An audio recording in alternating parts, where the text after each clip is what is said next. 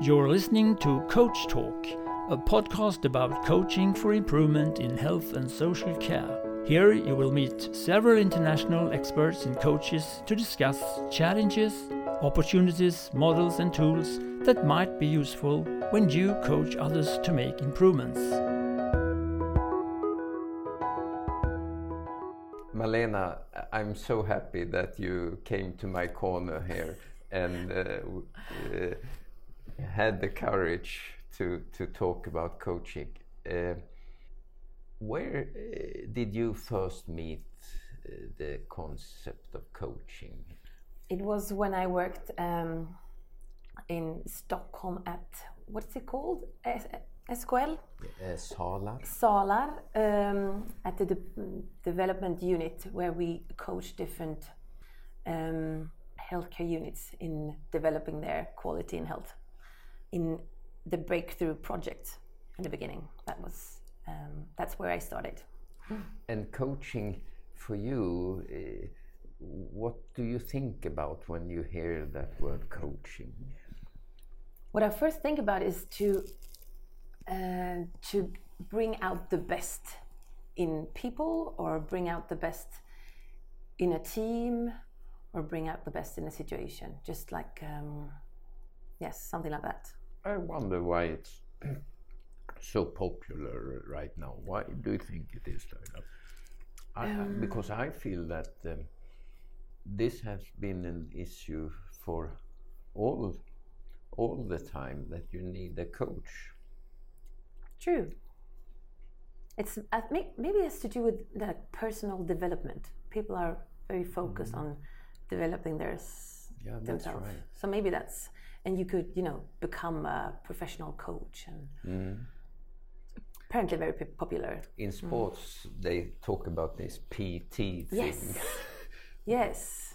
And personal training. And do you have a PT? No, maybe I should have, but I'm familiar with the concept. It seems very interesting, but expensive. I agree. I try to be my PT, but I'm not that good in PT, personal PT thing. No, I think you need somebody from outside or beside you to help you see your advantages, but also maybe your challenges, and also to encourage you to do a little bit more all the time. Maybe that's the good thing with a coach as well, to put some pressure on you, maybe, because that's what my experience when I coach different health improvement teams. Like they say, well, we can't do this because we can't afford it, we don't have the resources, and so on. And if you come from outside and you ask them different questions, or you introduce a new perspective, they see things differently, and maybe they could just overcome their first skepticism and see things in another way and improve. So that's and I guess that's the same thing with a personal trainer. I was thinking when you were talking now about Michael Jackson. I don't know why I should think about him right now, but he has a song that is something like Man in the Mirror. Yes. Yes, and one of the wordings there is about you can't make change if you don't look into the mirror, or something like that. And make that change. Exactly. Yeah. And maybe a PT is a mirror. True. And if a PT is a mirror, how much of that is needed also for a coach? Because when you started, you said, well, we need someone to help us to perform, or to, and I agree. That's the way we usually think about it. But there are two. It takes two to make a tango, and if not the intrinsic motivation are there, And people see themselves in the mirror. Yes, because I think the motivation is definitely there when you hire a PT because you pay a lot of money. And if you're in a different situation and you're in a group and you're provided with a coach that you not necessarily asked for, maybe the motivation is not there. So then the coach, of course, also have the task or the mission to help them with the motivation. So that's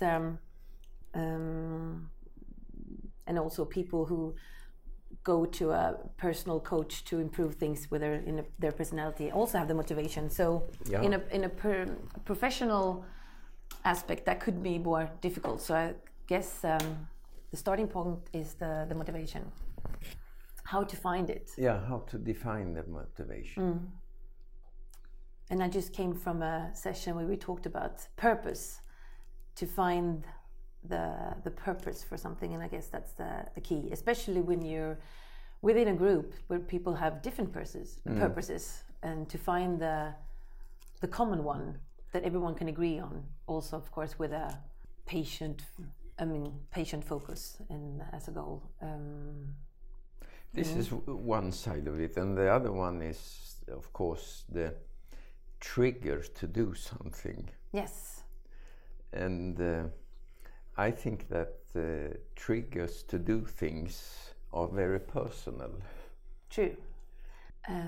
Yes, I'm very focused about this because being the manager for a group, you realize that the different people within your group have different triggers.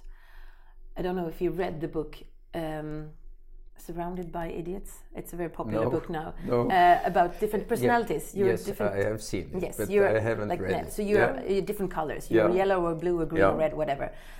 Not saying that it's a fantastic book, but I'm saying that the knowledge that people are triggered by different things and they're motivated by different things and they are skilled in different things, it's a very important knowledge, because you have to know what your staff or your co-workers are interested in and how to motivate them. And even though you have to find a common goal, there could be different things, different tasks that motivate different people. And to find that for all the individuals, I think it's really important. And also to be able to take out the best in the different individuals, because if you have a group with different personalities and different skills, of course that's the best thing. But of course then you really need to have to see those strengths and to make everyone else see the strengths as well. I think it's fun that you highlight that, because even though I have been a boss for many years, I still struggle with that. Yes. Not struggle in a negative meaning, but this is one of the biggest challenges, I think, that you now talk about. And I haven't been boss for such a long time, and I think that was my first experience, because when I came into the group, I was really, I knew exactly which ones that I thought was the best performers, because I realized that's the ones that were more like me, because that's what I liked about them. But but after a while, when you get to know them and you get to know them well and see their results and what they do, you realize that there are so many people that do things that I can't do, and that's the people that are more different from me. Yes. And I realize that I'm not saying that I appreciate them more, but just the mix of it is fantastic. It is. But then I also realized, since I had the picture of, I could then, as a boss, be aware that there might be people within the group that have different views of the other people, because they don't know what they're doing, because they don't share it in the same way. So making possible in meetings for everyone to talk and for everyone to take place and space in a group, it's so important for everyone to see the other one's advantages. And that's also, I think, a way of strengthening a group. And and I guess that's a good coach skill you now describe. I think so. Because that's what we think when we think about coaches, that they are very good in that. For example, good soccer coaches or sports coaches. they seems to have green fingers in this, that they find the triggers for each individual and see them all. True, and also for them to appreciate each other, because I mean, we can't have 11 Zlatans. That's obvious. No. True, but it's very the same in a group, and I guess in the healthcare it's even more important, because then you have all different professionals with different tasks and also different hierarchies, and which makes it more difficult. Absolutely, and the intrinsic motivation can be so different. Yeah.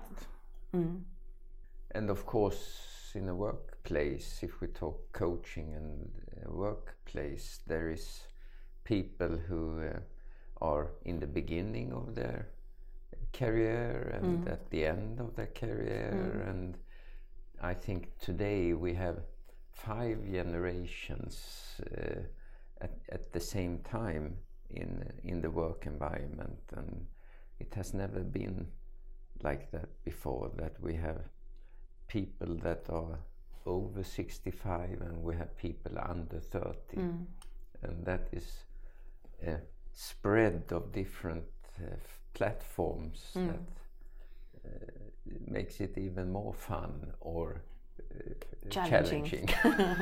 Yes, depending on how you look. Now, have we talked about coaching now, you think? I think so. I don't know how it happened. But no, I think so too. If we should try to summarize it a little, what were the interesting... The most important things. To find each individual's different motivation, and also as a group see the different advantages in different people to strengthen the group. And as a coach from outside, be the facilitator, or make that possible for the group to see there's common strengths, and also to find the different motivations in the individuals.